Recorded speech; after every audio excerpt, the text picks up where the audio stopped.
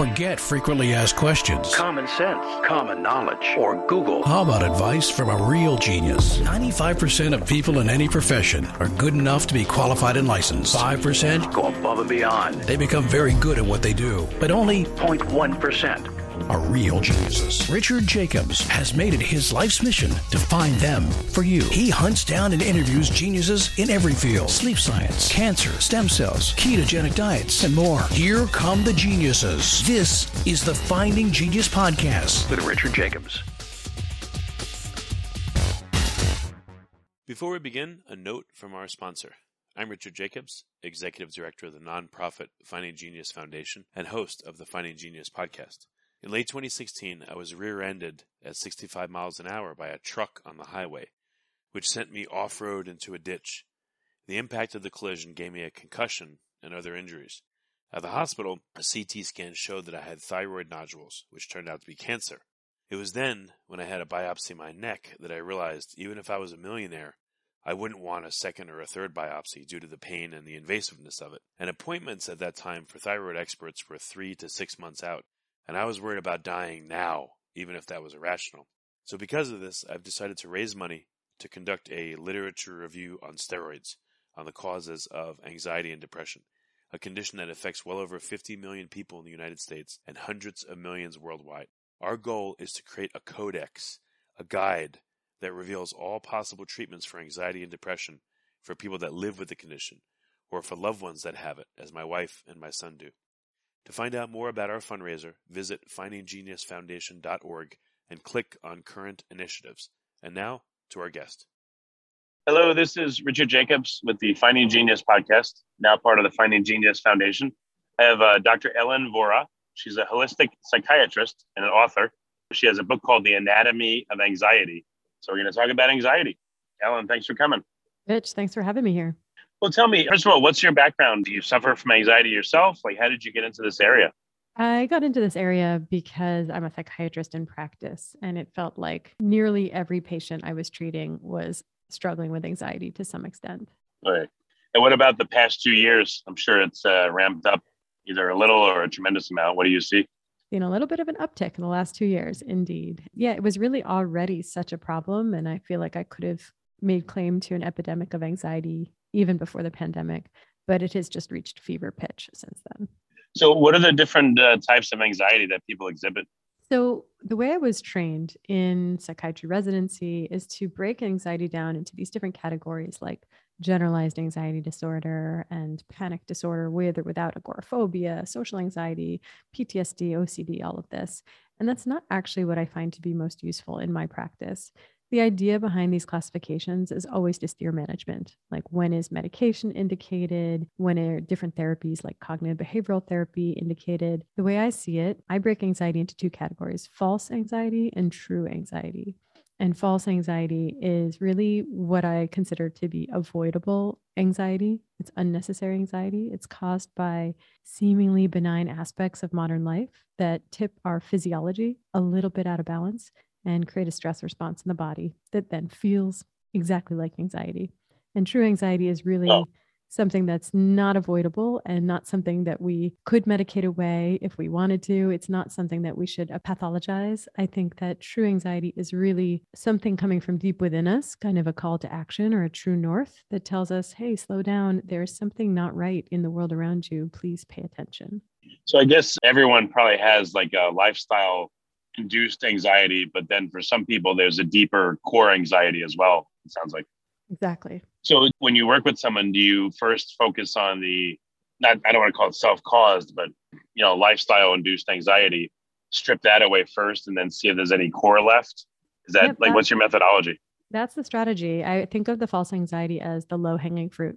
Like, unlike the way we think about mental health as, our thoughts, our behaviors, our genetic chemical imbalance, something that might require medication and 7 years of therapy. False anxiety is something that we can usually remedy in a matter of weeks or months and just get the physical body into a state of balance. And then we see what remains after that. Some people really are no longer identifying as anxious after they've gotten their physiology back into balance. What are some of the things people can do to take the edge off their environmental or lifestyle induced anxiety? Yeah, there are a lot of different strategies that we can take. For many patients, I start with blood sugar. I think a lot of anxiety is actually just the feeling of the stress response caused by a blood sugar crash. And many of us in modern life are swinging wildly up and down with our blood sugar because our modern American diet is so blood sugar destabilizing. For some people, it's healing the gut or decreasing inflammation throughout their body. Sometimes it's about repleting missing nutrients. There are sometimes micronutrients like B12 that many of us are deficient in. Magnesium is another one. And improving sleep quality is one of my favorite things to do to treat anxiety. That can really just be a matter of getting very strategic about light exposure to make sure our circadian rhythm is functioning properly so we get tired at the appropriate time at night and fall asleep and sleep deeply.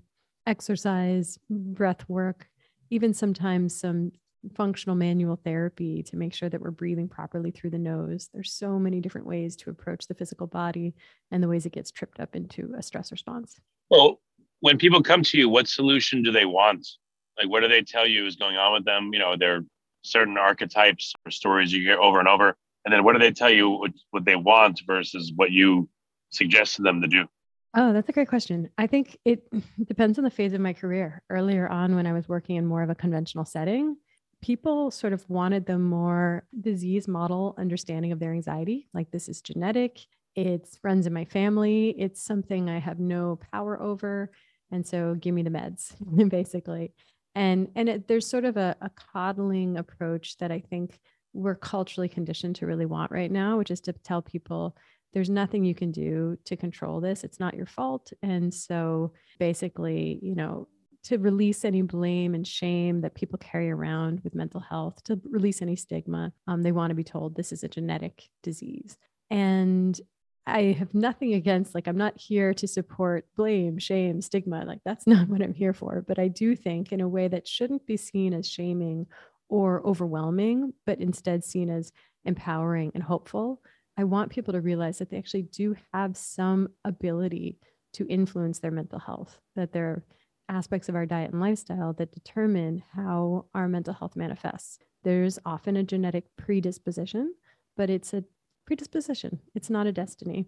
And in functional medicine, we say genetics loads the gun, environment pulls the trigger. So I like to teach people about environment. At this point in my practice, since I'm known as a holistic psychiatrist, no one's coming in to see me for the conventional approach. They're jumping through many hoops and waiting for years on a wait list to finally come in and say, how can I approach my anxiety holistically? Is that what they say, is holistically, or how can I get rid of my anxiety, or how do they express it to you? Yeah. So I think a lot of people come to see me because they're actually already on psychiatric medication and they want to get off, and they have not found a psychiatrist who was knowledgeable about that or supportive of that process. So sometimes they're trying to say to me, I don't think the meds have been the answer. They haven't been sufficiently helpful, but I'm stuck, because when they try to go off, they get very symptomatic. And so that's a big problem. People are tipped into withdrawal when they try to taper off their psych meds. And so a big part of what people are asking from me is to support that process and to do that skillfully and with a lot of different strategies to make sure it goes smoothly and we can sustainably get somebody off of meds. But some people are basically, they want to go deeper. They want to know both the false anxiety strategies, especially very customized to their own physiology. And some people want guidance on how to dive into the true anxiety, how to do that more psycho-spiritual inquiry to understand where we're blocked, where we're out of alignment, where we have some deeper seeking to do. Yeah. What does that look like? What's the protocol you have for people that, how do you figure out what's going on with them and how to help them? And it sounds like they have to do it themselves, for the initial part. So what do you tend to suggest to people? Yeah, that is somewhat protocol-less. That is a walk through the jungle with somebody. And I'm trained as a psychiatrist and as a therapist. So I'm, have at this point a lot of practice observing somebody and understanding based on their micro expressions and the saccades of their eyes and where they have resistance, where they're not comfortable talking about something.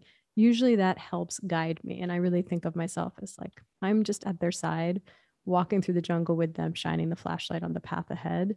So I'm looking for those kinds of signs to know that that's where we need to be walking. And I have found that when safe and indicated and appropriate, psychedelic medicine is sometimes a good support to help people really connect to some kind of deep, sometimes guarded inner truth. And it also helps people reclaim a sort of engagement in their lives, a feel of awe, and it can make somebody feel a lot more inspired and hopeful. Before we continue, I've been personally funding the Finding Genius podcast for 4.5 years now, which has led to 2,700 plus interviews of clinicians, researchers, scientists, CEOs, and other amazing people who are working to advance science and improve our lives and our world. Even though this podcast gets 100,000 plus downloads a month, we need your help to reach hundreds of thousands more worldwide. Please visit findinggeniuspodcast.com and click on Support Us. We have 3 levels of membership from $10 to $49 a month, including perks such as the ability to see ahead in our interview calendar and ask questions of upcoming guests, transcripts of podcasts you're interested in, the ability to request specific topics or guests, and more. Visit findinggeniuspodcast.com and click Support Us today. Now back to the show. It just sounds somewhat generic. Like, what are some examples of, without naming names, of issues people have had that you've helped them work through? Like, what was the linchpin that took away their anxiety or helped them feel better? Clarify what you mean? Yeah, like a case study. Someone came to you with a certain kind of anxiety and you helped them, let's say, improve their sleep or whatever it was, and they reduced it. And then they said, thank you, I'm all good now. Any good success stories you have that were interesting? Yeah, so I'll think of one patient that comes to mind. She originally came to see me so many years ago, and there were many layers of false anxiety that were the first things that we needed to address. She was inflamed, her hormones were out of balance, she had acne, she had migraines, she had polycystic ovary syndrome. She was on a number of different medications, an antidepressant, an anti-anxiety drug, a benzodiazepine, something for a stimulant for her ADHD, a sleep aid, she's taking Ambien, I believe, and birth control pill. And so we worked on getting her body back into balance. It turns out many times she was having a panic attack as a result of a blood sugar crash. So we stabilized her blood sugar by transforming her diet to more of a blood sugar stabilizing diet.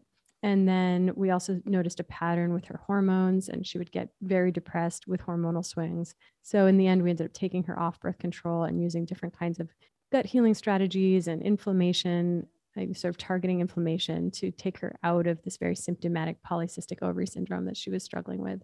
And then in the end, improving her sleep quality and getting her off the sleep aid helped her with her focus so that she no longer needed her stimulant.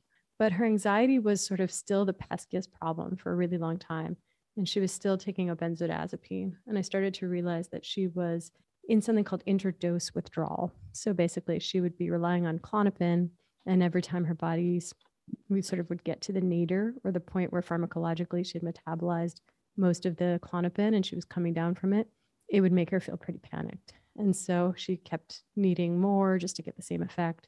And we could have just stayed on that treadmill and just kept increasing her Klonopin for year after year, but I didn't feel good about that. And what we did instead was we very gradually tapered her off of the Klonopin. And that was a rough process, but she did eventually get off of the Klonopin. And she is at this point off of all medications.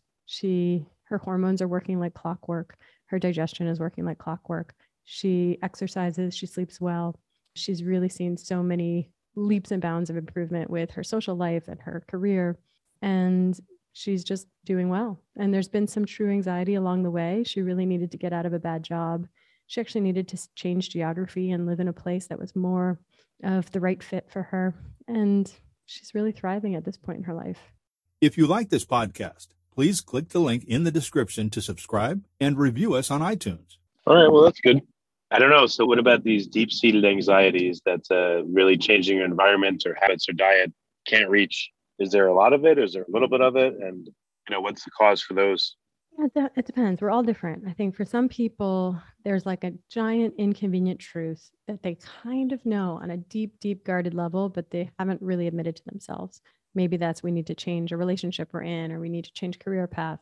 And we know that if we open up to that, it would kind of blow up our lives. So we resist it. But I think that creates anxiety to be living in that bit of denial. So once we tiptoe towards it and start to really open up and explore that actually is never as scary as it seems in our imagination. And then we can take steps accordingly. And that really transmutes our anxiety from kind of like dread and tension into a feeling of purpose. And some people, it's much more global.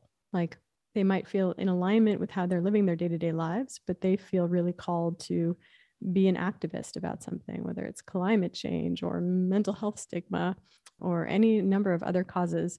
And so they know that unless they're taking action to help remedy a situation that they feel is woefully wrong in the world, there's a tension until they start to take steps to remedy it. What do you mean? How are they supposed to change the world? How are they supposed to do that? First of all, what do they just have to give in and say, okay, I can't change the world, or do what they can? Or what do you mean? I think this is a bigger question, but basically what can any of us do is just one foot in front of the other and make whatever impact we are in the position to make. So it doesn't have to be grand, doesn't have to solve the whole problem in one fell swoop. We can't expect ourselves to boil the whole ocean, but we can't also just ignore the problem and say, hey, if I can't fix it all myself, there's no point in doing anything. We have to take at least some small step. Okay. I mean, do you have any, not advice, but any recommendations for people on how they can work with their anxiety in a better way than they are currently? Yeah, I think that you want to first just open your eyes and become aware of all the ways that you might be getting physiologically tripped into a stress response, and that this is not your identity. This is not your true anxiety. This is something really unnecessary and avoidable. So keep an eye on your blood sugar, on your sleep quality, on how your digestion is feeling, and notice when you're feeling anxious, does it track with any of these benign aspects of your physiology?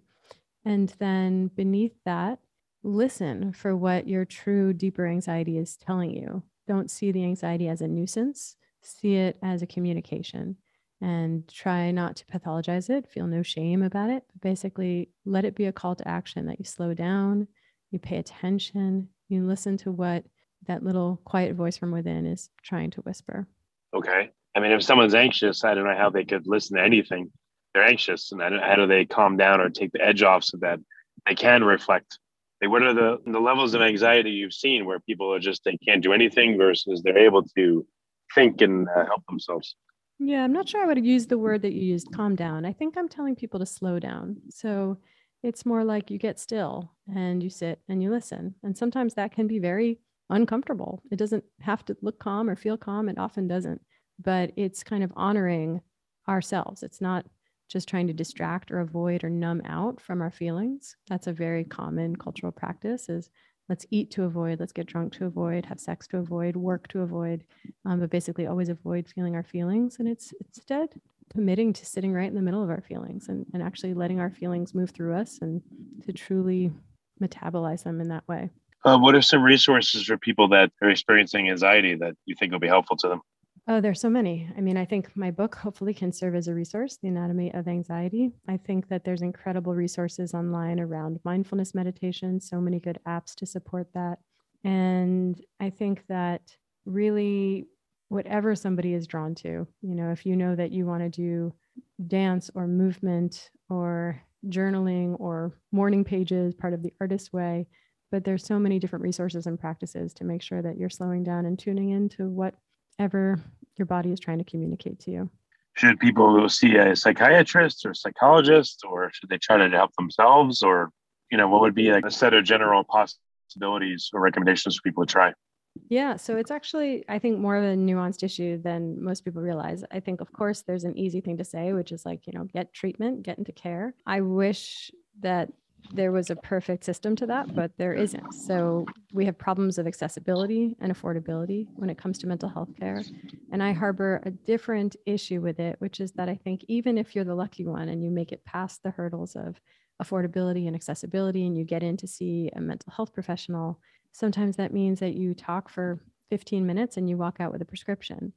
And I don't think that that's actually really good care. I don't think it's understanding the full breadth of your experience and what you're going through and what would help you. And so then you're just on meds for a long time, sometimes without appropriate follow-up. And it's not a great recipe for ultimately thriving and being well. So I think that part of my message is to let people know that when safe and appropriate, you can start on your own at home. There's a lot that we can do as individuals for ourselves to support our mental health. It doesn't have to be gatekept behind the hallowed halls of the mental health profession. Even just improving the quality of our sleep, prioritizing our sleep, moving our bodies, getting some exercise, nourishing ourselves, healing our gut a little bit, getting out into nature, getting some sunshine, connecting with our community. These are also determinants of our mental health. And these are things that we can often do for free for ourselves, and we can feel better. What types of anxiety are you seeing increasing? How is the face of anxiety changing, again, especially over the past 2 years? I'm not sure there's a change in quality. There's just a change in how many people are struggling and to what degree. I think that if anything, the one qualitative change I'm seeing is more of a kind of languishing state where people have really just totally exhausted their surge capacity. They're burnt out. Now they're just sort of running on empty at this point. So it's a very anxious and depleted state, sort of simultaneously wired and depleted. And I'm seeing a lot of that at this point in the pandemic. Okay, so the recommendations different for people that have, really been damaged by, the pandemic, or same as just what you said before? I think it's a tricky situation when you feel damaged by the pandemic. I mean, ideally, what we would do is we would start to meet our fundamental human needs that we haven't been meeting. The need for community, to not feel isolated, for parents or anybody who just feels like they haven't had any time to themselves or any space. They need to fill their cup in those ways. They need a little bit of a break. And that for many of us is still not easily accessible. But I think that people need a release. They need something to support them. They need to be processing what they're going through, talking out loud, whether it's with a friend or a community or a support group or a therapist. And I think that in a sense, the suggestions in my book are not really like, that's very appealing to many of us. Like, if I have this kind of anxiety, I should take this supplement.